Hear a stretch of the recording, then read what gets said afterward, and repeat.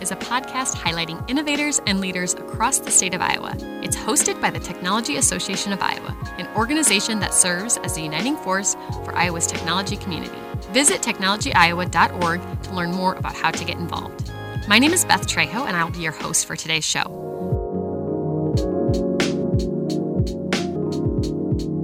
Today we have Omar Jordan, founder of Lender Close in West Des Moines. Omar, welcome to the show. Thank you for having me. Excited to be with you guys today. Well, we always like to start these out by learning a little bit more about yourself and your business, Lender Close. Why don't you just give folks a little intro on who you are, why you started, and a little about your business? Yeah, happy to. Thanks for that. So I am an entrepreneur. I've been an entrepreneur for probably about 10, 15 years, and Lender Close was not my first business. It's probably my sixth project, and you learn a lot until you get to this level, and I haven't learned it all. We make mistakes all the time, but essentially what Lender Close is, it's a technology that allows lenders to be more efficient. What most of us don't realize when we go apply for a home equity loan or a refinance of a mortgage or buy a house, we don't recognize how much work goes behind the scenes. Had you sat with your loan officers and the processor and just really observed what they do in order to get you from application to close, there's a lot of moving parts to that. We learned that small community lenders that they don't have technology advantage when compared to maybe Rocket Mortgage or Wells Fargo. They don't have the R&D budget that these big national brands do. And so that's been our focus, is how do we provide efficiency, speed, and better borrowing experience through these community lenders so that we can give them that competitive advantage. And that's how we've been able to successfully onboard about a year and a half into it, over 200 credit unions and community banks nationwide. Wow, that's awesome. Congratulations. Thank you. So you mentioned that you've started other businesses. Did you always know that you were going to be an entrepreneur, or did you always have that mindset? What did you recognize looking back that helped you start all those entities? That's a good question. And not to dwell on a lot of negatives, but so I've got a little bit of an unconventional background, and I'm sure a lot of us have similarities here. But I migrated from Jordan. It's a country in the Middle East back in the 90s, and I couldn't really transfer my educational credits. I was about 16 years old. So it was for me to get started back into the education system in the U.S., I had to somehow start over. So I was working at a water factory, so I had to be a laborer just to make ends meet at that point. From there, I moved to Iowa and then and I got a job selling vacuum cleaners door to door. So I learned how to sell. That was some of the best trainings I could have received. I mean, it's negative 20-degree weather. I'm knocking doors, trying to get in a house just to show them a vacuum cleaner, and hopefully they'll buy, right? So maybe that sparked a little bit of, I could do this. I can be a little bit entrepreneurial. At some point, I went and worked for corporate America, and I learned the structure, and I learned how to build a team and how to organize a company and what a P&L is. Once the market collapsed, I tried to look for other jobs, but if you can imagine, it's 2009. Everybody was looking for a job at that point, especially if you were in the financial sector, and just finally couldn't win, and decided, you know what, I'm just going to take my 401k money, live on that for a few years, which wasn't much, but figure out a way to make my own. I can either sit here and cry about it, or I can just go try to do something with my time. And here we are. One thing leads to another, and I'm on my sixth company. That's awesome. What a remarkable story. I think that you had a really good insight there that our listeners could really use, which is just the ability to position value and sales. It does really cross so many elements of our career, whether that's your starting first job, or you probably still do a lot of sales today, whether that's selling internally to your team or externally to prospects. Would you agree? It's constant. I have a vision that I've got to sell to the board. I got to sell my COO on why things need to be done internally that way. You're right. I got to sell the staff on why it needs to be this way, not the other way.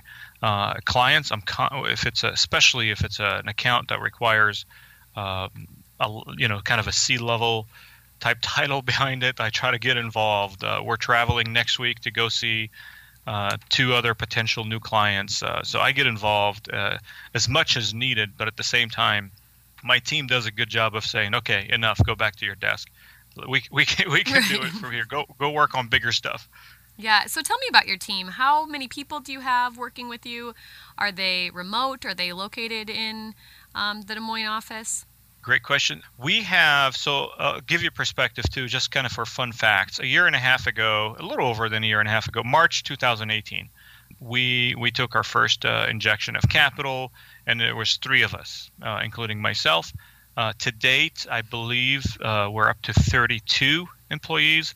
We've got a plan to onboard 30 plus more, so maybe 65 by the end of 2020. Wow. We are located in West Des Moines. We had to move to a new office to accommodate the growth. As far as remote versus local, we have probably 7 of us that's remote, and we could make exceptions, especially for tech talent as we try to build cool new tech. But most of the staff is local in Des Moines, and we try to focus on that heavily. Awesome. And tell me about the type of people that make up your team. Who are you looking for? What type of employees do you currently have on your roster? Yeah, culture is big for us. So I think, and it gets more challenging as you get bigger and bigger. How do I make sure everybody remains excited every day, right? So if I'm recruiting, I'm looking for energy, I'm looking for a passion, I'm looking for hunger, I'm looking for people that are not afraid of disrupting, but the big one for me is positive attitude. So if you have all of those qualities, I can really probably teach you anything you want to know, and you don't have to be a former lender or understand how loans work. It's not that complex, as long as you have the need or the hunger for education. And so do you have a lot of technologists and developers, or do you guys kind of spread the gamut with customer success, product managers? What type of roles, and how is your organization structured in that regard? Yeah, so a little bit of everything. We're a startup, so there's right. It's not corporate America where we've got the book for it, and no, we improvise a lot. We're constantly talking to our clients. What are you looking for? Oh, you've been using this technology for 10 years. Do you like it? And if you do, what do you like about it? What don't you like about it? And so based on that, we go back to the lab and start unfolding and rebuilding. What we look for in terms of talent is our focus, I guess, for the next Q1, Q2 is going to be sales, operational, customer service, Mm-hmm. and then we're really, really heavily focused on tech talent. I'd love for my team to be all from Iowa, not necessarily from Iowa, but in Iowa. We are heavily investing our time and energy and sometimes money into sponsoring local associations that are started by maybe Python developers, like Piowa, front-end developers, or UI UX folks that just get together once or twice a month. And so we want to get involved in that smaller community. There's such a big need for companies of our size for this type of talent, and they're out there. They just need to hear about what we're doing. I think it's surprising, or not surprising anymore, when you get people from bigger companies to move to a smaller company like LenderClose, because you're making a difference. You own something, you own a product, and that product becomes reality when it's sold and people are using it. That's the value add that we would bring. Heavily focused on tech talent right now, at least from where I sit, and our COO manages the sales team, and he's also looking for sales talent. I love it. Sounds like you guys have a lot of opportunities there. When you think back to, before you had gotten into this industry or even into your current startup, and maybe let's say there's some younger people listening and they're not quite there yet. Maybe they're not finished with their degree or they're working on, coding school in the evenings. What advice would you give them and like the core things that you're looking for? What's cool, and we have two hires in here at Lender Close that came from small towns, Iowa, and to me, I was surprised to see that there's an actual appetite for technology in small town Iowa. I don't know why I was surprised, but I was surprised. I expected that talent to come from maybe Des Moines, Cedar Rapids. But there are people all across the state that are hungry for education in the tech scene, whether it's AI or coding, as you mentioned, or web development or software or whatever it is that there are, versus going into the laborer. And so that was really exciting for me to hear. I sat on a panel with Senator Chris Cournoyer and other educational leadership in Cedar Rapids at a summit. And the focus right now, the legislative focus and everybody involved in education is technology and how do we get from where we're at today to producing talent out of school that actually understands code. So that's exciting to know that's happening behind the scenes.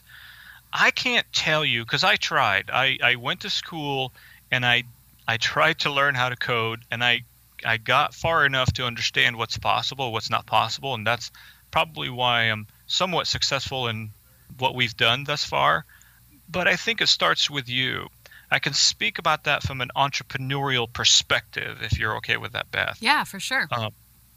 I think one of the mistakes that I see young entrepreneurs or entrepreneurs, regardless of age, really make is related to, I put in this much hours into my idea or business or the next thing I'm trying to do, which is maybe getting into technology, but I'm not getting money out of it. I'm not saying the fruit of my labor.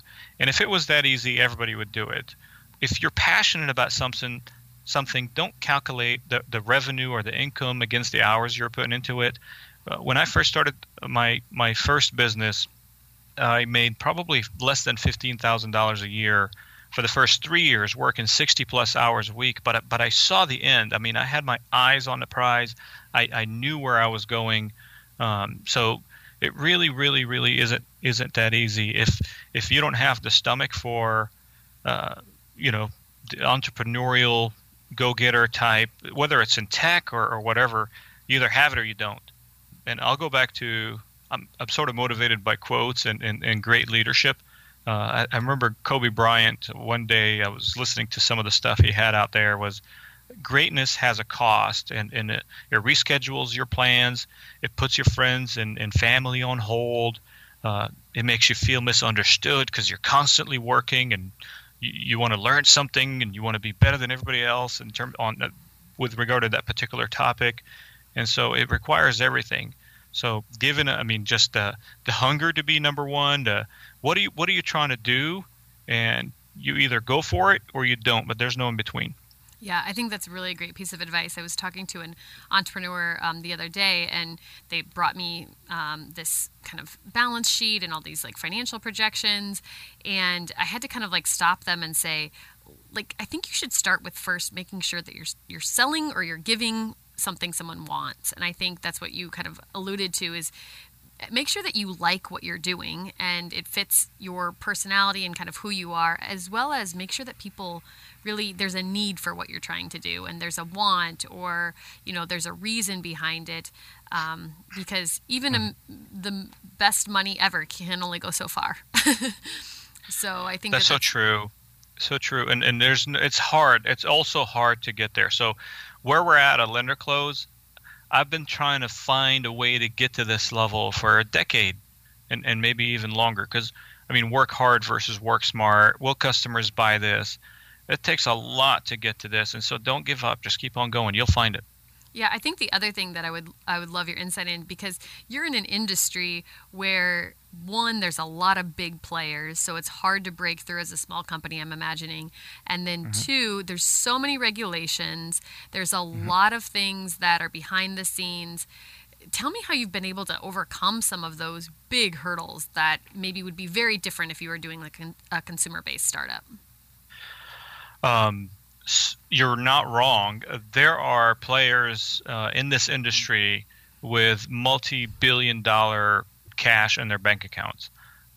They have unlimited supply of cash. The advantage that we have is that we're small, we're nimble, we make decisions, and there's not a lot of red tape to go through in terms of what do we build. All we care about is this something our clients want? So we have a direct relationship with our clients.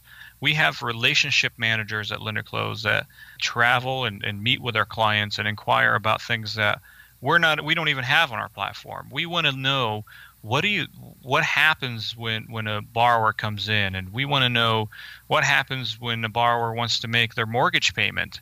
How does that work? What's the process? And so, is that really how it should be? The lending industry hasn't really changed since the 70s. You apply for a loan, you fax your pay stub and W-2, you go through underwriting, and really, is that the best we can do with all the technologies and the APIs out there? So we look at the whole picture and try to work with it and still maintain compliance. It is heavily regulated, you're right, but it's not heavily regulated to the point where you can't lend. Regulations doesn't allow you or stop you from producing a loan in less than 7 days. And so why does it take 45 days or 60 days to go through a refinance transaction or purchase a house? It's unacceptable. So it kind of sounds like you're using speed and timeliness as a competitive advantage, and I think that's something that a lot of other people could take to market too, because I'm imagining you guys probably are way more agile and nimble than a lot of the bigger guys.